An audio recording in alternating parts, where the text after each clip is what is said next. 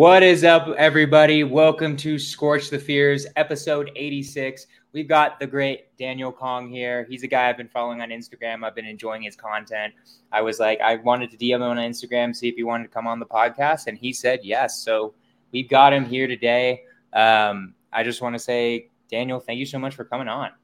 Yeah, no, thanks for having me. I appreciate the kind words, man. I mean, been putting a little bit of effort into the social media over the last couple of years, and so it's been a fun journey over the last few years in real estate and in social media.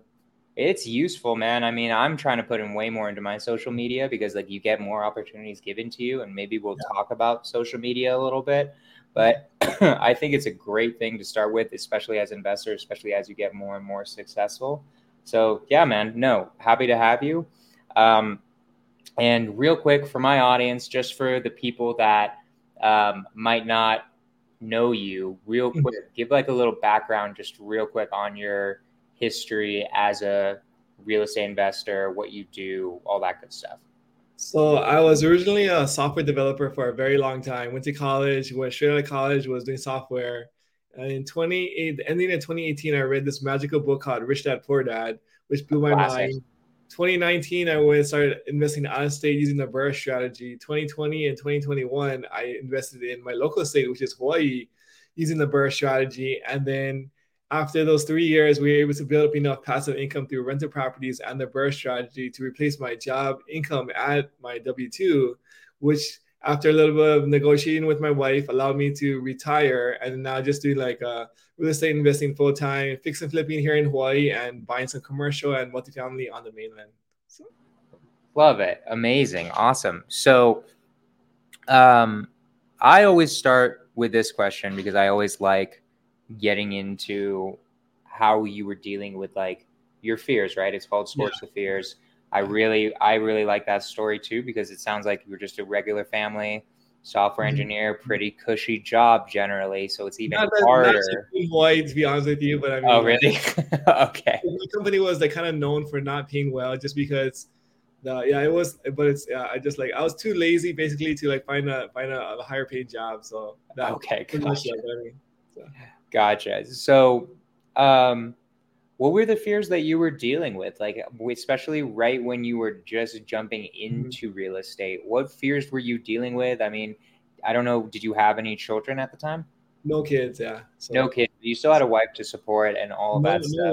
No wife at the time. It was okay. When I was when I read in 2018, when I read the book, I was just started dating my current wife. And so it was gotcha. When we were going through this process, it was a huge step from my W-2 to I read Rich Dad Poor Dad. I was super excited. Hey, passive income, and I think real estate investing. I want to get into this. I have zero track record and zero knowledge in it. So my girlfriend at the time was hey, I think you're gonna lose all your money. Don't be rash. And all my coworkers were telling me the same thing. They're like, bro, you're getting in over your head. Don't do it. It's you're gonna. And I think it's advice out of love, right? They saw that I was just super excited and emotional. I was hey, this sounds like something I really want to do. I was reading, podcasting, just kind of diving into it, but it seemed like a very crazy thing knowing that my track record of just working a software developer job for the last how many years, consistently. So. Gotcha. So then still you had all these people, all your coworkers, your girlfriend telling you it's a bad idea. How did you overcome that? How did you overcome these detractors and still doing it anyways? What motivated you to just push through it? Looking back at during that time, I think one of the things about myself is I'm a very obsessive person, is a addictive personality. I think when I get into something, I'm just kind of immersed, or I'm all in on it. I think that really helped me in my journey, especially in the beginning, because I just dove into reading and listening to podcasts 24/7. So whenever I wasn't working, I was either reading a book on real estate investing or listening to Bigger Pockets, or reading or interacting on the Bigger Pockets forums on real estate investing. And I think that really helped to kind of immerse myself in the voices of people who are successful and who are doing it, right? So 90% of my day is spent with surrounding myself with all these success stories, or these guys who are crushing or doing things very successfully in the real estate space. And I'll get maybe 10 or 20% of the naysayers, my friends or family, or my coworkers who are telling me not to do it. But the balance of believing that it's possible is like I'm surrounding, like filling my day with like listening to like podcasts or reading books or reading on the forums. So I think that played a big role as far as like being able to have the confidence to like say like this thing actually does work and I'm not a crazy thing like this by myself. Gotcha. Cool. So going more into how about like your fears, like when starting out? So there's always like what you're dealing with your coworkers and all of that. How about like were there any internal fears, like anything coming from yourself, or like was it more like like just what fears were you dealing with in general? I think, I mean, there's a lot of fears. The biggest thing is just the unknown, like not knowing what you don't know. And I think jumping into this space, it seems very like overwhelming and daunting. So no money, no experience, and like no like track record, no relationships at the time to kind of like figure it out. And so like I think it is like just naturally very scared to kind of jump into it. I think the way that I overcome that fear was like just immersing myself in the world. And so going to like whether it's like going to meetups, whether it's talking to other investors online on the forums or reading books or like listening to podcasts, I think like eventually like yeah, I think there's like that term where you're the average of your five friends, right? Like you're the people you hang around the most, you kind of just gonna like either like rise or lower yourself to that level. I think by immersing myself in this community of real estate investors and just entrepreneurs, it kind of like rose my level of like expectation or what's available or possible to like whatever level that they were on. So I think that really helped me to kind of overcome that the unknown, the knowledge gap, and all those different things. In at least in the initial period of just trying to like figure out if real estate investing or this thing is even possible. So I love that answer. It's a great one. Is get as much knowledge as you can. I feel like maybe this is me assuming, but especially the meetups too, right? Like at least doing the meetups, then you meet people who are actually doing it, and then you have someone to talk to if you're dealing with a problem, right? So what were you looking for at the meetups? Like, did you find any partners that you could do these BRRRRs with? Because the BRRRR is also a little bit of a complicated strategy, especially at the beginning, right? So I guess I'll say, how'd you choose that one? How do you choose BRRRR? And then also, how did you have any partners you met at meetups or anything like that that gave you more confidence, or do you truly just do it completely on your own? You know, to be honest with you, when I first started, I wasn't really going to very many meetups. I had like one friend that I had a friend at church who was kind of doing some out of state rentals. And so like that was kind of like all I had when I first started. And I think it was just like the podcast. I think the podcast played a big part because Bigger Pockets, at least at the time, they're like heavily into the BRRRR strategy. That's like all they talked about. And so like reading the books, I think like Brandon Turner's the book on rental properties and David Green's Long Distance Real Estate Investing, those two books were kind of like the catalyst for me of giving me the confidence or the game plan of how to do it. And I think just it's in my past, just like being obsessive or about it, like the more like I like just obsessed over it, the more I felt like it was possible. And so actually in the very beginning, it was just one other buddy who had a couple rentals out of state, and maybe I went to like one meetup in the first like 6 months or something that was like the playing the cash flow game or like but it wasn't like really heavy on the memes. So in the beginning, it was just me and just like using like people in the Bigger Pockets forums to kind of rely on as far as advice. And then other than that, it's just like just putting in the effort to kind of like make it happen. Okay, love it. So really, you just did it on your own. Which market did you end up choosing? In Indianapolis. So okay. But there's a big investor community within the market. So like within the Facebook groups or the Bigger Pockets forums, I was asking for advice and I was like asking, like getting some feedback. And so there's an investor community like that are embedded in that area. So I was doing it by myself like in Hawaii, but I was also like asking for referrals, asking for advice, and just getting some like a lay of the land, like boots on the ground as far as just like the market that was like kind of like miles away from me. So what would you suggest to someone who's trying to do the BRRRR? Like you're someone who's trying to do out of state BRRRRing that's pretty complicated, I feel like. So what would you suggest to somebody? Like, how would you find a contractor? How would you learn comping? How would you connect with people, realtors on the ground who are actually really good and are going to give you good advice, tell you where the bad neighborhoods are, tell you where the good neighborhoods are, right? Like, how would you do all of that? I think like the way that I did it was I just read David Green's book, Long Distance Real Estate Investing. I just followed everything that he said. And I think like you don't need to like overcomplicate these things. A lot of times like we're scared because it seems daunting, but you just take one step at a time, like put one foot in front of the other. And it really comes down to just making enough phone calls, looking and analyzing enough deals, and just like looking through enough neighborhoods on Zillow or Redfin or whatever it is, and talking to enough agents to kind of give you like a really good lay of the land. But you really have to immerse yourself in it and really spend the time to like make those phone calls, those relationships, or like that time with like just in that market, even though if you're not really living there. Gotcha. So how do you do that? Let's say I'm Jonah. I've never done real estate before my entire life. Okay. What do you do? What do I do first? What are the steps that I actually do?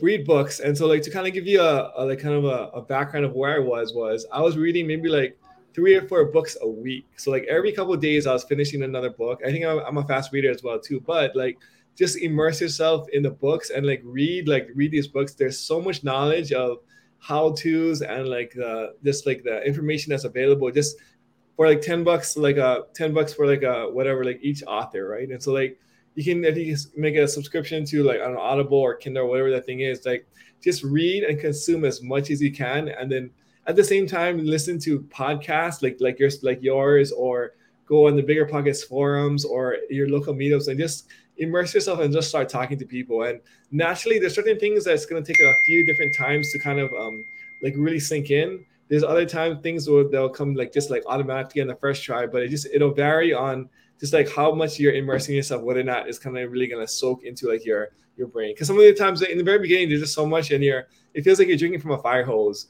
But then like you just have to kind of hear over and over and again until it kind of like sticks. And so like all the acronyms, the different kinds of terms these guys are using, it can be like overwhelming in the very beginning. Okay. So I've heard, I'm mainly wholesale because my business is mostly wholesaling, the vast majority of it. I also do some creative financing. I'm like a Pace Morby student. I probably do like a sub-2 deal a quarter or something like that. And then I've done a flip before. It wasn't really for me. I didn't like it as much as wholesaling. But I've heard horror stories, for instance, where like, especially like when you're virtually finding a contractor, finding one that you can trust, or having a contractor steal money. Yeah. I want to know from you, this is a selfish thing and also for the audience, it's how do you find like a good contractor who's not going to screw you and like is going to just be honest with you, show you the job? How do you keep on them virtually? All that good stuff. So I'll walk you through the process from A to Z to find an out-of-state contractor. So number one is you want to make as many phone calls to as many investors, realtors, property managers as possible, and basically like give them as much value as you can, because like whether it's reaching out to them on social media, liking their posts, commenting, you want to kind of start out the interaction like giving as much value. At a certain point, you can start like asking or taking, right? Where like, hey, do you have any contractors that you would recommend, or would you like any kind of referrals that you'd be willing to share with me? And so some investors are willing to share, some are not willing to share. It's a wide range. But then if you're like on like, say for instance, if you're in like the Indianapolis market and you go into the Facebook groups, there's a ton of like really solid investors and contractors and property managers who are willing to share their referrals or like their stories or who they like and don't like. And if you kind of look at like in a little sub-market or community, you're gonna see that there's certain names are going to constantly rise to the top. There's certain names that everybody's like, stay away from this guy. And so certain names are going to constantly be like, hey, I've used this person and I was really happy with it, whether it's an agent, a property manager, or a contractor. And so what you want to do is find the names that are very high on that list, because people who have spent time building their name in the community, they don't want to like ruin that name. That's like worth more than money to them. So like They're not going to screw over people if they have like a strong name within that community. So like whether it's an agent, and inspector, a contractor, you want to find everybody who has good names in that community and ask for their advice to refer you to a contractor who also has a good name in the community. And so number one is like referrals when you're trying to find a contractor in out-of-state market. So I think that's the number one thing, is you got to put enough time in the market to build enough value that you're giving out to these people. And there's a lot of different ways you can add value. I'm thinking like social media is a great way, where you just like constantly commenting on his stuff or liking his stuff. The guy's just gonna like you more because he sees your face, right? So, oh, I like Jonah. He's always commenting, giving me nice messages. If he asks me for a contractor, maybe I'll give him like my B contractor or my C contractor, right? Like a random guy who just messaged you out of the blue, you're like, I'm not gonna give you anything, because like, why would I give it to you, right? So like, you just want to build be able to name the community. Hey, people's posting on Facebook, they've done a good job, like it or whatever, or talk like make an introduction to somebody else, etc. But you're just trying to like add value to the community where you can actually ask for like referrals or contacts or something along those lines. And so what would you recommend? How would you add value, especially at the beginning, right? Yeah. Like, and once you're in real estate, there's all sorts of value you can add, right? And if you've done a bunch of deals, what value were you adding at the beginning when you were just starting out? So in the very beginning, I was on the BRRRR forums, and I was just interacting with people. And so like whether it's Facebook or the Facebook group, so you're gonna find the groups of out of state or in-state investors who are like the serious guys, and just join that group, and then just start building like relationships with people like online. Whether so in the BRRRR forums, you're just asking questions and you're responding to questions and you're just talking with people. And I think like it's kind of forms this sense of community, right? So like you're these certain guys are always on the forums every day. They're talking. This all Jonah's always chatting. He's like giving his opinion. He's giving his advice. He's also, hey, I just read this thing. Like, what do you guys think? And so you're just always just kind of like in that loop, and you're kind of like part like a member now, right? So like even if you're just asking questions or just trying to help maybe the newer guys who doesn't know anything, and you're just trying to put your voice in that community where you're becoming like a member of that community. And so like that's when I say like adding value is like you just showing face, giving congratulations to people's finished projects. You're like, hey, that looks a really good, nice rehab. Like, hey, you guys did a great job, or like, congratulations on your your closing, whatever it is, or those kind of things, right? Or you hear maybe a post that was earlier where people listed like their inspector or like their agent, and someone's like, hey, I need an agent or inspector. It's like, hey, I've heard this guy is really good, or something. You're just kind of like connecting people together in that community, or just trying to make yourself a member of that community who's like people like they just like you. So you're trying to build like a good name in that community. So that kind of makes sense. I love that advice because I think it's so true. When I think back to like all of my communities that I'm a part of, that how I became a leader in them, or how I got people to want to work with me, was I would just be asking questions. I'd be offering my advice to everyone. Mine was these communities called Astral Flipping and Sub 2. I'm really big in these communities. But that was how I did it. That's how I became a leader, and people started looking to me for advice and started sending me deals and sending me resources. So guys, value doesn't necessarily have to, you might not even need to necessarily know anything, but you can be helpful to people and like giving advice about like what you've learned from other people. And thereby like almost micro flipping knowledge might be a way of saying it. Like I'm just taking what I learned from this person and then I'm helping you out because you haven't heard this person. Then you become an authority. So I really like that. I think that's a genius idea in general.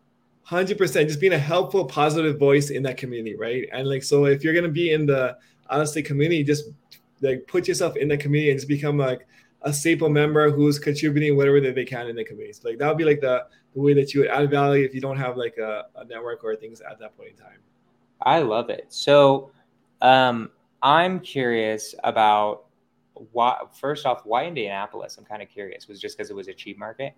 So I mean, like this is coming back to my computer science nerd background, where I was like, okay, like if you look at different markets in general, there's an average cash flow or average price to rent ratio where things will cash flow on average better or worse. And so in Hawaii, if you look at the average purchase price versus the average rent, it's a terrible cash flow market. Right. But there are other markets in the Midwest where on average they cash flow higher than other markets. And so what I did was I wrote a script to scrape a bunch of like turnkey websites, just pull in like 1,000 of different like potential properties, and then built in like another script to like analyze them using like Rentometer, etc. And like I put them into like this little database where you can see like on average the market and then the cash flow that they're producing. And so like there's a certain markets that just on average had higher cash flow markets than others. I think it was like Indianapolis, like Memphis, I think Oklahoma City, a few others, Kansas City, where on average this cash flow higher than other markets, like say like a Florida or Texas or other parts of the country. And so like using that my like little script and database, like Indianapolis was one of like the top 2 or 3 like markets for average cash flow for turnkey properties. And so if you're using the BRRRR strategy on the back end, you want to refinance into a cash flowing property. If you know that the average property cash flow is positive or like on average higher than the other markets, it's easier to find a cash flowing property on your exit. So that's like the big reason why. And then from there, once I narrowed it down to like 2 or 3, I looked into like more into like the economics of it. So like Indianapolis, it was like centrally located. It was like a wide diverse of economic drivers. It was like they got Salesforce, Angie's List. there's a sports team. They got the Indy 500, the Colts, the Pacers, and then so like just from like and then like looking into like the city data, it looks like they really invest into the infrastructure and the small business, etc. And it was a red state, landlord friendly. So kind of like all these things factors together made like, and they had a great investor community. There's a few like other small things. I was like, it just made a lot of sense as far from like a investor standpoint to invest in this market. So Gotcha. And then how'd you find your deals? I'm curious, like what methods were you using to find your deals? all of them in the NFS were all from wholesalers. So the Okay, guys like gotcha. yourself was like, hey, can I add you to my list on the favorite on the Facebook groups? Hey, can I be on your list? I probably get like 10 to 15 different deals sent to my inbox every day, and I just sort through them. Probably like after every 200 deals, there's like one that makes sense, and like okay, let's go for this one. And then it's Gotcha. taking already. Okay, now like it was too fast. And so like it's just you're just analyzing deals until like it's there until like you can find ones that actually make sense for the BRRRR strategy. Gotcha. Cool. So I'm really curious right now because I feel like with interest rates so high, the BRRRR strategy seems really hard because you're having to refinance at like a 7% interest rate. Yeah. Are you pivoting at all? Or are you still doing the BRRRR strategy even with these interest rate hikes, or has it still been the BRRRR, or what's been the strategy recently? We're getting creative with our birds. I think the idea of the BRRRR strategy is like really you're trying to trap the equity. And so I guess here, maybe I'll answer it a different way is it matters in what's important to you at this point in your career. So when I first started, it was all about cash flow because I wanted to leave my W-2. So I was more concerned about the cash flow than the actual like equity or wealth that I was building. And now at this point in my career, when we have the cash flow, we have like the cash reserves, we have the access to opportunities. Now the cash flow is not as important as just building my general net worth. And so in the BRRRR strategy, the idea for me now is at least is to trap the equity that I got from like the project and then either move it like into a cash flow now or in the future. So like in a Hawaii deal, let's say like it's gonna sell like it's gonna like appraise for like $1 million in the back end, and I've got like it all in for at like 700,000. I've got like a bunch of like equity trapped in there. I can either sell it as a fix and flip or hold it as a long-term rental. It might cash flow a little negative for the next year, but I have a different options. I can either try and Airbnb it where it'll be like a positive cash flow at that point, or I can like keep it negative for 1 year because I have the cash reserves to stomach that. At the end of the year, I can either 1031 or sell it and do a cost seg into like a larger asset, like a commercial property that is going to cash flow turnkey or from day one. And so like that's actually what we're pivoting right now is that we're trying to keep all of these projects that have a lot of equity trapped that we can keep them, refinance them into long-term debt, and then a year or 2 years later decide, do we want to turn this into like a commercial property, or are we going to try like Airbnb it during that time? So it's kind of like either a two-step process, or we're trying to be more creative with these deals. I love it. So like when you were just starting out, I mean, I'm curious, like what's your team look like right now? Is it just you, or is there a lot more? I mean, obviously you have contractors and stuff like that, but do you have like more of a team that's doing more of the different parts now? Yeah, we have a pretty big team actually. Like, so when I first started, you're doing everything yourself, but slowly, or like as I had more success in mostly flipping in Hawaii, like add like an admin, add this, and so we have like maybe like 10 employees or something like this, like a bunch of full timers, local, some full timers. I mean, on the virtual and some like part timers. So we have a pretty big team now. I think we got like a full-time project manager, full-time admin, full-time accountant, lender relations, full-time acquisitions manager, some part-time guys, social media, a podcast producer, like task runner, another MLS guy. I mean, a bunch of accountants. I mean, so we have a pretty big team now that we are kind of had some success and be able to afford like a payroll. So love it.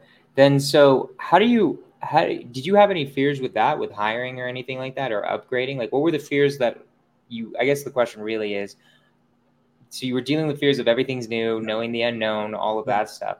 As you're trying to get success, you're doing a few BRRRRs. What were the new fears that you had to overcome? I mean, definitely like hiring is a big fear. I mean, like the number one is I don't have the skill set of being able to manage people, or even like even having like a payroll, like a W-2s. But then like, in the beginning, so it's all 1099 or virtual assistants when I started. And can I afford this expense? And so like I think like my strategy, at least like, or like the best way to do it, I think, is to become so successful. I mean, like make so much money, and where like it's like not having another person is holding you back. So like, let's say like you're gonna do, like you be a realtor or investor or a flipper. Like if you're only doing like 3 or 4 deals, like you don't really need to hire anybody else. But let's say now you got 5 to 6, and you're swamped with the amount of like opportunity available. Now it makes sense to bring somebody else on so that you can spread out or even grow or grow bigger. I think the mistake a lot of guys make is like they don't have any income coming in and they want to start hiring because they're lazy because they don't want to cold call, they want to do this, but I think that's the wrong approach to take. I think you should like do everything yourself until you're so successful that like you're either your job or you're not hiring is holding you back from like that, because so it's almost like a no-brainer at that point. So like, that's just my personal opinion of how I think like the healthy way to scale or to kind of like build a team or to grow. Now, I'm kind of curious, like, did you think about how, when you were strategizing, like what you were going to go into? I mean, it sounds like you went with the BRRRR just because Bigger Pockets was talking about it a lot. You really wanted to leave your W-2. But were you thinking at all about like your personality type, like what you were really good at and what you were really bad at, and then like focusing in on what you were really good at? Because I sense that you're doing that. As like a software engineer, you're more like an integrator type. You're more focusing on processes and stuff like that. I think flipping is really good for that. I think BRRRRing is really good for that. And you were initially just getting them from wholesalers. So you were like not worrying about like sales or anything like that. Am I correct about that? Did you think about that at all when you were coming up with how you were going to create your business? I mean, that would have been a smart way to do it, but for me, it was just like I didn't have like much of a plan. Honestly, I was like, hey, like let's get into investing. Like I have a W-2 from 9 to 5, from 5 to 12. Let's just see what we can do. Like and just like, and I think it's like I had to learn a lot of skills that I was not comfortable with. So whether it's like leading a team or like learning sales, when I started, like when I bought from the wholesalers, it was very easy because there's numbers, there's no like human interaction involved. But when I started marketing in Hawaii, we don't really have wholesalers over here, so you have to find your own deals. And I had to like read a bunch of books on like sales and like marketing and like meetings, talking to sellers face to face, just practicing in the mirror, like going to like a lot of appointments and just getting rejected. Like so, like I had to develop the skill set in my local market to be successful as a flipper. That was a different skill set than I was like managing projects as honestly a BRRRR investor in Indianapolis. But it's just a constant like a continuation of just evolving your skill set. And I think as entrepreneurs or people in general is we always want to be growing, and so I think when I first started I was like, hey, I want to do like this size deals, and over time I want to do bigger deals, and you're trying to find like what's the next thing that's going to give you like the most opportunity.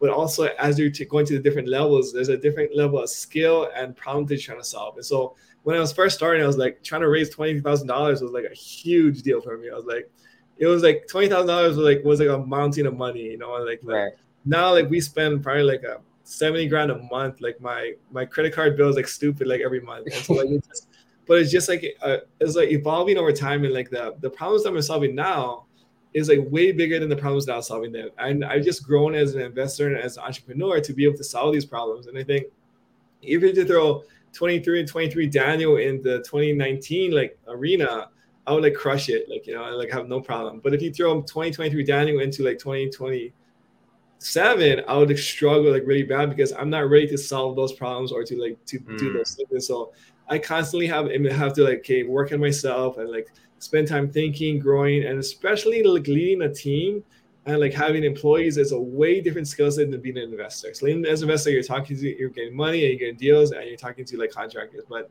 as a team leader or a business owner, now there's all these like financial and accounting things that you have to like keep track of your cash flow. You got to keep your employees motivated. There's like an HR piece. There's all these different kind of skill sets that as you're kind of going through the different levels, you're slowly picking up and kind of having to like elevate your game. And so when I first started out of state, no sales, like salesmanship was necessary. I don't have to talk to anybody. I can do everything over the internet, like my forums and like just like chatting or whatever. Now when I'm at my local market trying to fix a flip and talk to sellers directly, I'd have to develop the skill set of being able to talk to somebody face to face, being able to work with a seller, go over their options, and kind of like help them in whatever situation that they're in. I love it. So then, like, how do you deal with new challenges? Because like that's a lot of different new challenges. That's a completely different game than doing BRRRRs in Indianapolis or just talking to wholesalers, right? How do you when you have to like level up, right? Because my personal belief is your self-development is directly correlated with the amount of income you have. Like it's you have to to earn a $20 million, you have to become a $20 million man, right? $1 100%. million, $1 million man, right? Like it's always directly correlated. What is it just jumping in and trying new stuff, or like what is it that, or is there anything that you feel like is really necessary to start leveling up your skills? I think like you have to like be aware of it and like take it seriously. And so I think one thing is you can't just jump from 1 million to 20 million, right? It's a gradual process. And yet and there's like a lot of in between steps and like a daily consistent like improvement that you really have to be willing to put in. I think a lot of guys like they see like the $20 million CEO and they're like, I just want to go from like 500,000 into the 20 million. But it really is like that, those daily like improvements, whether it's reading, whether it's like getting feedback, whether it's getting coaching, whether it's like doing like introspective thinking or like listening to podcasts. It's like a constant, slow, steady progression where you're trying to like look at where you've been, how can you get better, and like you said, just working on yourself. And there's like a ton of different ways to work on yourself, but I think just constantly setting aside time, energy, and money to work on yourself or to become better at your craft or wherever you're trying to go is a key point component of trying to level up to the different levels. So what are some of the different ways, right? You mentioned reading books. What Books, else? What are other ways that people should level up?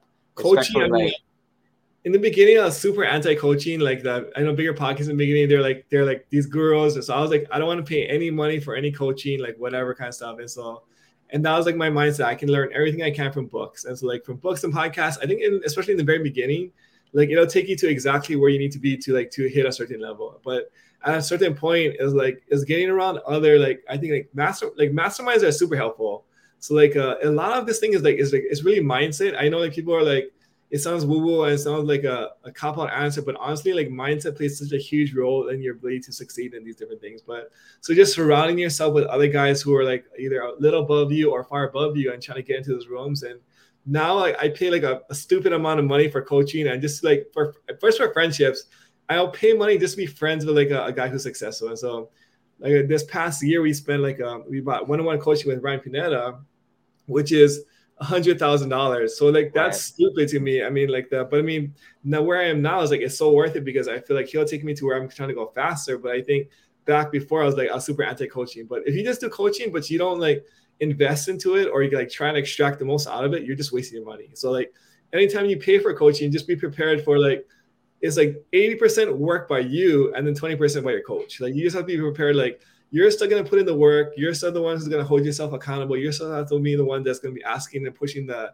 relationship and the process forward. But your coach is going to just help you like navigate or supercharge or speed, fast track like your process. And so you still have to put in the work. It's still you doing it faster, but your coach can just like help you navigate and make it the most efficient amount of work that you're going to be doing. So I love it. I'm also so pro the right coaches. Yeah. Right. Like if you got to find the right person, right? Because like if you choose the wrong person, if you choose someone who's like hasn't done a deal in 10 years, you're really screwed. Right. And there are a lot of terrible coaches out there, but I would not be where I am without coaches. Like I'm part of like 2 different mentorships. I've got my own personal coach for just a life coach who just keeps me on my goals and keeps me on my tracks. Right. Like basically I'm going to be adding coaches for like everything. I'm probably going to have like a fitness coach, nutrition coach, that's probably a dating coach eventually, like literally just like a coach for every part of my life that I'm trying to improve. Right. And I'm so much of the opinion that doing one-on-ones with Ryan Pineda is $100,000. I think that's amazing for like flipping and burring and stuff like that, and growing your business to what you want to grow it to. Right.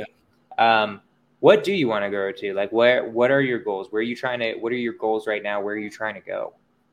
I think, I mean, there's so like number one, I think I had different goals before I started meeting with Pineda. I wanted to like do all these things. Like I have like a big dreams, but Pineda basically told me like, bro, like you have to like buckle down on your flipping, get this like a lot more profitable, a lot more efficient, and like a lot more like streamlined where you're not in it. It's like number one, I'm just trying to get the fix and flipping to be a more efficient, profitable, and like hands-off like business. And then we're pairing that with commercial properties and multifamily investing. So right now it's kind of like the fix and flipping is like the main focus and getting this like better in all different aspects. But then we're also adding in commercial properties in Kansas City and then multifamily investing like across the US. And so from there, once we like get to that next level, then it'll be like where should we go next. We're also looking at some small businesses and stuff, but just more passive income for me and my team, and then also just more active income for everybody involved. I like it. I think this is my personal view of the levels people should go to, and you can tell me what you think of it. I'd be interested to hear what you think of it. I feel like everyone should have like a baseline, their first business, the active income, the thing that pays their bills, and like getting that automated as much as possible. It's like one thing. That's like level one. For you, it's fixing flipping. For me, it's wholesaling, right? Getting that as automated as possible. Then two is really big wealth generation, something like multifamily, commercial. For some people, that could just be owning an insane amount of single family rentals. It depends on the person, right? And then the third is owning, it's like starting to buy businesses, because I feel like that's like the end goal, I think, if you're trying to become insanely wealthy, because that's how like the really, really wealthy, that's what they do, is they buy businesses in the end, right? Real estate, I think the middle level is really important for like the tax benefits. I mean, you get all of that also with your BRRRRing, right? But having some active income that just makes you rich, then wealthy, and then really freaking wealthy. I don't know. That's my plan. So I'm curious, like, what you think. 100% agree with that. I think like that's a super, super healthy and like practical way to look at it, is like just getting your active income. And it doesn't have to be a business. It could be like maybe your W-2, like we have like a big opportunity. And then you pair that with real estate to like offset your tax liability, but also like build your wealth like horizontally, where you're making money while you sleep, right? So like your wealth is rising as like the appreciation, cash flow, loan pay down, all those different things are happening. And then like you're just scaling that thing. And then eventually like small business acquisition and flipping and repositioning is like, there's an insane opportunity over there. But it's like, it's kind of like a big boys game in my opinion, but like it's like there's like a huge amount of opportunity in that space, I think, in the small business or love it. I love it. And then so what do you feel like do you feel like there are any fears that might be holding you back right now? What do you feel like is holding you back from getting to the next level right now? The thing is, I think it's an internal thing, and it's like it sounds stupid, but it's like mindset, right? I believe I'm like $1 million a year person. It's hard for me to conceive myself as like a $10 million a year person, and I think I'm just like that. I think I'm a 10 employee boss or CEO. Like, it's hard for me to envision myself as 100 employee CEO or boss. It just like I just can't. Like, even though I want to say that I am, like, I'm not there yet. So I think like the fear of like even growing too fast or like having like to be able to solve these bigger problems, I think that's a big thing that I have not overcome yet, that I'm gonna slowly need to kind of like wrap my mind around and then overcome. But I think, I've come a long way, where when I was first starting and before real estate, I was like, I just want to make 6 figures. That's like my only goal. If I make 6 figures, I made it, and so that was like level 1. But like, as I've kind of like has different successes, you kind of slowly rise up to the next level, where I look back then, I'm like, wow, like that's for me, 6 figures, like that's like such a small like goal or ceiling to put on myself, but like just I think there's a lot more opportunity out there that I can get to, but like just I don't mentally have like the bandwidth or like the ability to imagine myself or really believe that I can do it at this point in time. Okay, gotcha. Yeah, I feel like it's one of those things where it's just like, this was like an Alex Hormozy quote, where I think I'm going to butcher the quote, but it's something like you just have to, instead of saying daily affirmations to yourself, stack an insane amount of evidence that you are the person that you say you are. So I think it'll just be stacking like more evidence, and then you'll be like getting there, basically. I know which quote you're talking about. I 100% agree with that. That's like, it's a great one. So I'm curious, do you have any coaching programs you recommend, like that you feel like are really good ones, or any masterminds or mentorships or anything like that you feel like, man, I'm so glad I did that one? And when do you think someone should start doing a coaching? Like, should it be at the very beginning? Should it be maybe when you've done your first deal, or should it be like you when you've done quite a few deals? What do you think? Number one, I think there's 2 that I really like. That I'm a part of. They're Ryan Pineda's program. I think the dude is just smart, and I think there's just a lot of like good things in that community.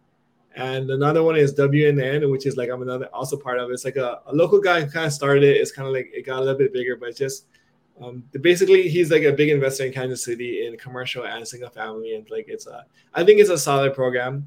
But to answer your second question, I think it really depends, and like this is like the lawyer answer, right? But I think like number one, you have to be like prepared to put in like the time, energy, and effort that a coaching program requires. Because I think a lot of people go into coaching programs thinking like once I pay the money, I'm gonna like it's gonna come to me easy and I have to do less work. But in Right. my opinion, once you join the coaching program, now you want to put in more work because you're gonna have to like the coaching program is gonna require you to put in more effort than you would without it. So like if you don't have a coaching program, you can kind of just cruise, go at your own pace, or do what you want. But I think once you join a coaching program, now like you have like there's a bike that you have to like ride or a boat that you have to row, and it's going to require a lot of time, energy, and effort that you're going to have to carve out and invest into this thing. And so if you're not prepared to put that time, energy, and effort, it's just going to be like throwing money away. And so like I think like in the very beginning, if you don't have money, I wouldn't recommend joining a coaching program because I think like don't get over your head like in credit cards or different kind of things. Like there's so much Right. like free opportunity that you can find, or like information or meetups or groups that are free that you can get to like a certain level with a relatively ease. And it's just like the only thing coaching program does is it's going to accelerate your growth faster. So I think like the people who are successful with a coaching program would be successful without it. They just would be like successful faster with the coaching. So like I would get to where I am today without Pinetta, but it'll take me like 7 years, right? But with Pinetta's coaching, it'll get me to that 7 year mark in 2 years because I'm able to like get like navigate it like faster. So I think like don't think like if you don't do coaching, you'll still be successful as long as you're the right person and you put in the work. But then if you're ready and you have the funds and you're willing to put in the effort, now do coaching because it'll get you to where you are faster, even though you would have gotten there eventually. 100%. I 100% agree. I mean, like, it just makes it just short. What you're doing is you're shortening your time, and time is the most valuable asset any human can have. So you're basically Yeah. just time traveling, more Yeah. or less, by coaching, right? Um, how do you choose the right coach? How do you know who's going to be right for you? I think it's so it matters on like what your goals are. I mean, there's like what are your resources that you have now? What are your goals, right? And also like your personality type and kind of like what's important to you. Different coaches are good at different things, and so like a Pineda and a Pace Marby, like they're very different, both successful, but they're gonna appeal to like a different audience, a different kind of goal that you're trying to reach. I think number one is you want to make sure that they're vetted and there's like people that you either personally or who can recommend you, that they have friends who are in the program that are actually like getting what they think they like getting value out of the program, right? Because there's a lot of like newer coaches or people who are just starting where they promise a lot, but there's no like really track record or substance to what they're preaching. So I think having a coach with a track record of success personally, but also students who are seeing success is like a good, I guess, initial indicator to see like that's the bare minimum that you need. Then on top of that is like what kind of how much do they charge? How much money do you have available? And then what are your goals? And how is this coach going to really help you to achieve or get there faster? Cool. So yeah, I mean, I love it. I think coaching is amazing. Okay, so we went from BRRRR in like Yeah. 2018, 2019. I kind of want to hear a little bit of the story of like why did you decide to start doing different things other than going from Indianapolis and then starting to go back to your home market and then starting to do flipping, right? Like what started changing your mindset? I want you to go a little bit more into your story, even though I know I'm jumping around. Yeah, so when I first started, the goal was cash flow, cash flow, cash flow. I wanted to quit my W-2. And so like I had this like machine that I was building in Indianapolis at the time. It was like, hey, I did 6 BRRRRs the first year. But then like long story short, like in the beginning I had no money. I borrowed a bunch of personalized credit and for my 401k to do those first deals. So I had like 150 and just like access to funds that I'd have to pay back and then like recycle through. And so with that 150, I was able to do 6 BRRRRs in Indianapolis. I was like, hey, if I had 300 or 500, I could do 10 or 20 BRRRRs a year and just like supercharge this machine that I had going in Indianapolis. But I needed more cash to kind of like to keep on recycling. So like in Hawaii, it's a terrible BRRRR market, but it's a great flipping market because the price points are high, but also the profit margins are high as well too. So I was like, hey, this skill set now I feel comfortable. So BRRRR is basically a fix and flip that you keep, right? So like the skill set was there. I was like, hey, I feel a little bit more comfortable with the process. let's take the skill set that I developed in Indianapolis to my Hawaii market, do some fix and flipping here, build up some cash flow, and then I can supercharge this BRRRR machine I have in India, and let's do like 20 or 30 like BRRRRs a year and just like build up my cash flow that way. So that's my initial plan. When I came to Hawaii, I realized like it's such a difficult market. I had to like level up my skill set of sales and finding deals, like all the different kinds of things. Eventually, I got very lucky in the first few deals I did where they actually like turned into BRRRR deals. It's like I really was looking for flip deals, but then I got very lucky where these just turned out to be like good cash flow on the backside. And so like I actually BRRRRed the very few first few deals I did in Hawaii. And then like when I realized it was like the BRRRR deals I did in Hawaii was like equal to like 10 in Indies as far as like the equity and the cash flow and different things like that. So like after I got a taste of the Hawaii market, I was like, okay, now for my time, it doesn't make sense for me to spend my time in Indianapolis when I'm getting so much cash flow, so much equity, and so much wealth building in Hawaii. So that's why I was like, once I got the first few deals under my belt in Hawaii and had like a massive success, I was like, no, I'm not gonna go back to my Indian market. It just doesn't make sense anymore. So from there, I was just sticking with the Hawaii market, and then whenever I can't BRRRR, like there's no cash flow, there's not enough equity to pull out, it turns into a flip, which was just that's like that. Just trying to get as good deals as you can. But as you know, the BRRRR deals, like they have to be pretty big because to like to refinance out all your money, like you gotta be all in at like 70 or 75%, right? And so Right. with flipping, you gotta be all in at like like 80%, you can still make a profit. So Yeah. eventually I was just trying to get as many great deals as I can in Hawaii. The ones that I could BRRRR, I'll BRRRR. If I can't BRRRR, then I'll just sell them and just turn into cash. And so I just started building a machine and building like a marketing machine and then like a project management, all the contractors. So I built all the pieces in Hawaii and like putting all this time, energy, and effort into Hawaii where like it was just like it makes sense to just stay here and focus here. This is the biggest like ROI on my time. So that's what I got Gotcha. into the Hawaii market. Okay, makes sense. And then what like specifically what were your challenges? Was it just finding the deals now because there aren't as many wholesalers, or is it what was so different from your skill sets in Indianapolis that you required to get new ones in Hawaii? Finding deals is like the most important and the hardest thing I think in the Hawaii market. But then like along that, I still had to navigate things like permitting and like contractors, and I got ripped off like for like the and just not knowing what to do. In the beginning, I was also trying to do the work myself because like, hey, I want to like learn. Now that I'm in Hawaii, I can't do the work. So I was like on YouTube. I bought a bunch of tools and like just different things. And so like, it was a process. There was like many challenges, I think. But the number one biggest challenge is just finding great deals. So like beginning your marketing, like your marketing team and your acquisition is like really solid. But so I think that's the biggest challenge in the Hawaii market.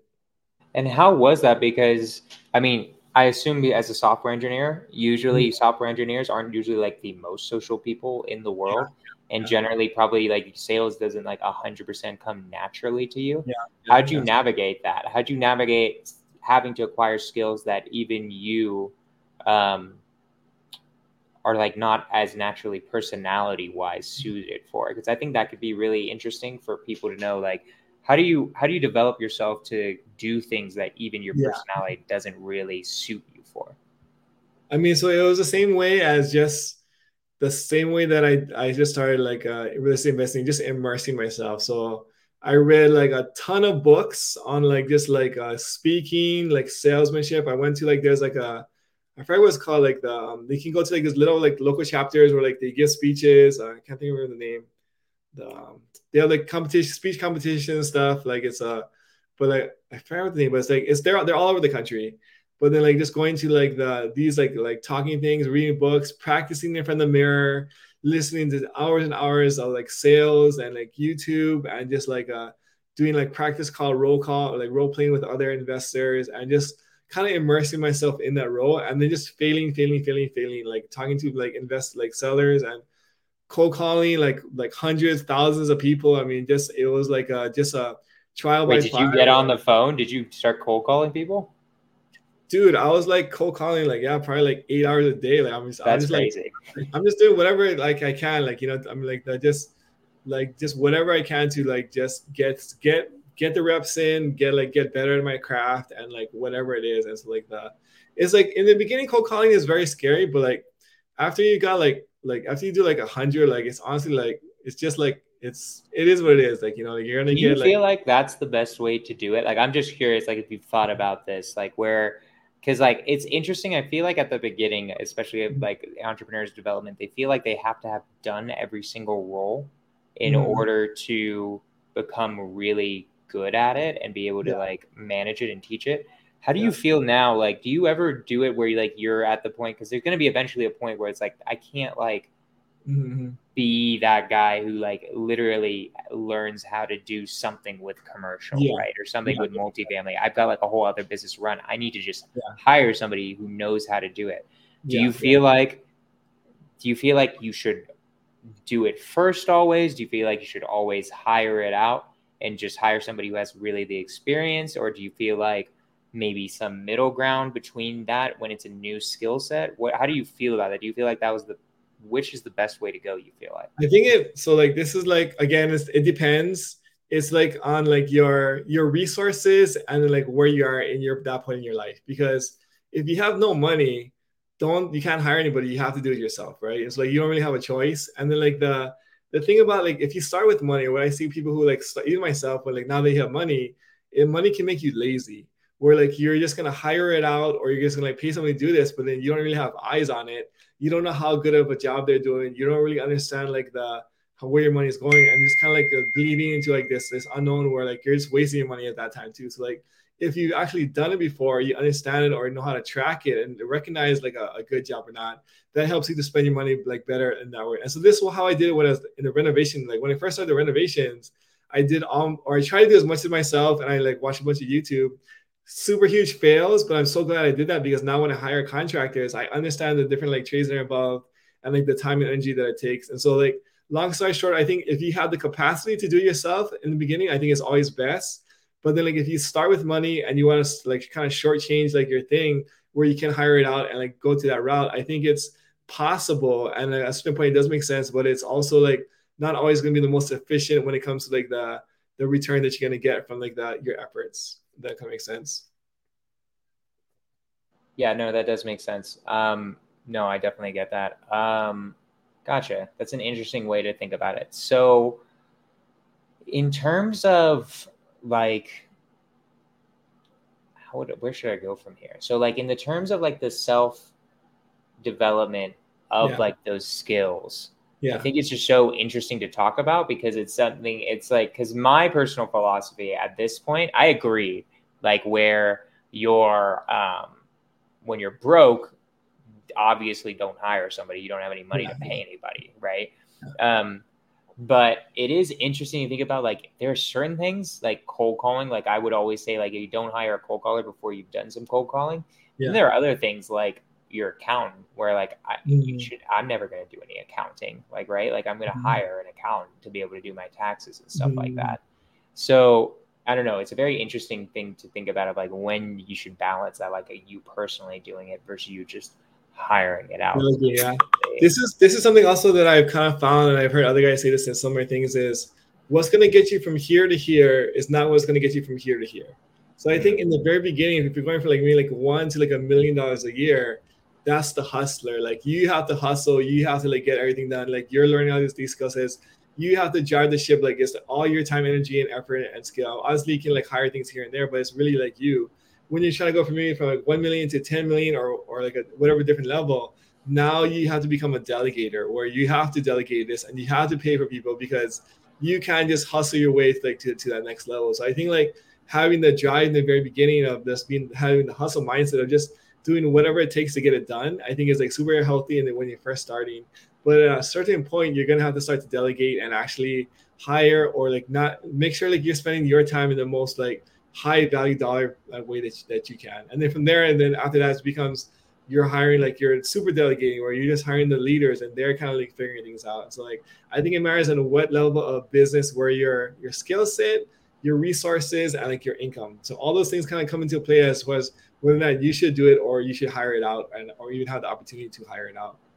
I like it, my man. So we're starting to get closer to the end of the podcast. So I really want to, there's certain questions I always like asking at the end of the podcast as well. And one of my favorites is when if you could go back to Daniel, right when he's starting, 2018, what would you tell him now, knowing everything, or sorry, what would you tell them then, knowing everything you know now? I think number one is the network and go to more meetups. I think when I first started, I was super anti-education and I was super anti, like not super anti-meetups, but I just it wasn't a priority for me. But I think I would tell him to go to more meetups, and I think I tell him to buy education, but be like willing to spend the time and energy and effort when you get the education. So like just buy some education early, but like the same energy and effort that I was putting towards my free stuff, just plow that same energy and effort into like the some education stuff, which was slowly would shortcut my journey by a little bit. But other than that, and then just I mean like just practical things like you would give all advice like how to navigate the permitting or just start in Hawaii, like like the most efficient. So like it's because You even tell now, them to start in Hawaii. That's interesting. Is that because because I mean, just like the ROI on your time. So like I basically like lost a year of investing in Hawaii by starting in Indianapolis, even though it was like very profitable and it worked a lot. Really, I mean, like it was so good, but like now, I mean, like maybe I'll just start in commercial properties because like this where is like your best ROI on your time like that you can handle. So like I think just depending on like where you are at, I mean, like different levels, you're gonna get a better return for the same amount of effort that you're putting in. So like we're always trying to find like the bigger leverage opportunities. I think Hormozy talks about this about the lever, right? Like the bigger your lever, the bigger the input and outputs. And then and also social media. I think social media has been huge for me in the last couple of yeah, years. let's talk about that real quick before we end it. Like how like how did you decide to start doing so much social media? How have you been why'd you get into social media and how have you been growing it? So it's so a funny story. A lot of guys have a very similar one. So I went to a Pineda event, I think like 2 years ago, and I noticed like so I was like a medium investor, and there's some other investors in the things where there's guys there who are just absolutely crushing it, like making like $1 million like a month, like stupid money, like just crushing it as business owners, but have zero social media presence, right? Mm-hmm. Then there's these other guys like they did like 2 deals in the last like 3 years, but they're all over social media, and you're looking at like the value like those are the guys that are getting invited into the back room. Those are the guys and speakers I want to talk and connect with. Those are the ones that everybody around the thing want to give their resources and partner with is the guys who are on social media with 40,000 followers and like 2 deals. The guys are crushing with like $1 million a month and zero social media. Nobody's talking to these guys. And so I was like, there was like this aha moment that clicked. Was like, there is actually a currency of like value when you're on social media that you're getting this disproportionate to your skill set or ability. And so it's like, and then at the event, Pineda, obviously he came from like zero to nothing just on social media, to be honest. I mean, like he's also a great business owner. He has honestly a semi decent flipping company, but I mean, like his real growth was from social media and his education and his other things. And so you look at that driver of like how that propelled him. I was like, that was just this aha moment that kind of clicked in me at that event for Pineda. And he's a huge advocate of social media. So I was like, hey, from that day forward, I'm going to post on my social media or Instagram every single day. And I'm not going to miss a day for the next year. So then like this over the course of that year, I there's some days like I have like nothing to post, but you just have to find something like, so like you struggle through it. And then like over time, you just get better and better at it, whether like it's finding like how to find hooks, how to like connect with your audience or how to have better quality, your captions, just like overall your process of how you're going to get the script, the reels and get them out, different kinds of things. And so like it's a continuing process, just like an investing where the more reps you get in, the more daily, like consistently you just like put in the effort, you slowly just get better. And then your following grows here and there. I got a few like lucky viral videos that kind of like supercharged me. But at the same time, it was just like that decision and that aha moment like 2 years ago at a Pineda event. It was kind of like the impetus that kind of just started my whole snowboard journey to like where we are now. I love it. I love it so much. So then what do you feel like is like, how do you grow a social media following? Let's just ask that. I know we're at the very end, but I kind of wanted to throw that in. There's two books I highly recommend. It's both of them are by Brendan Kane. It's like 1 million followers in 30 days and Hook Point.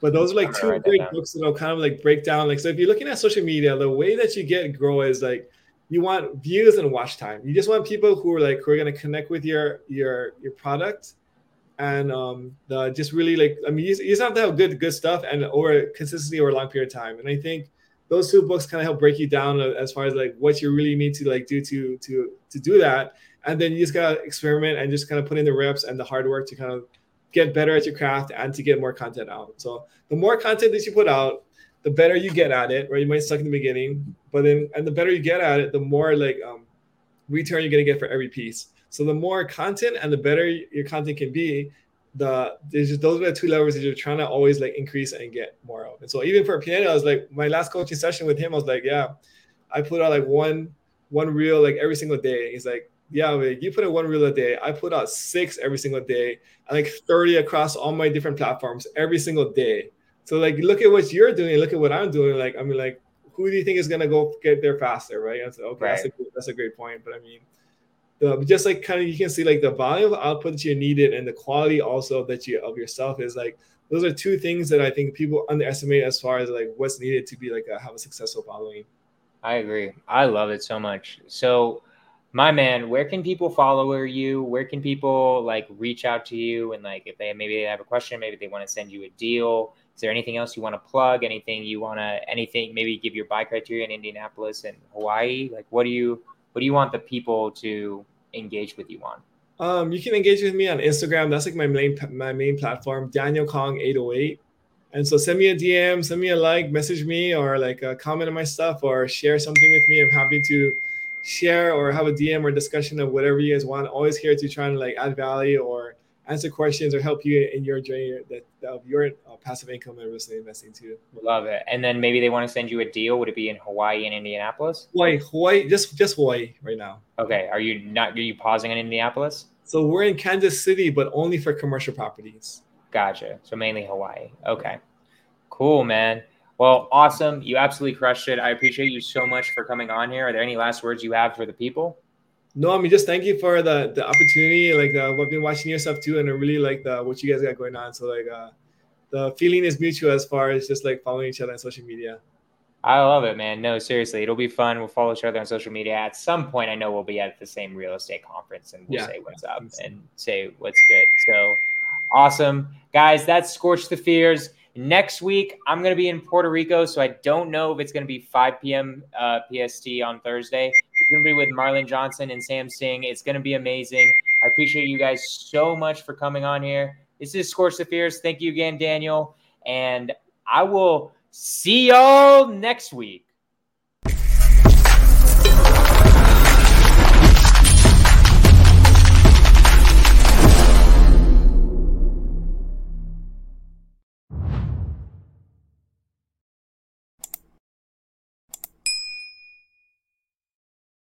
I love it.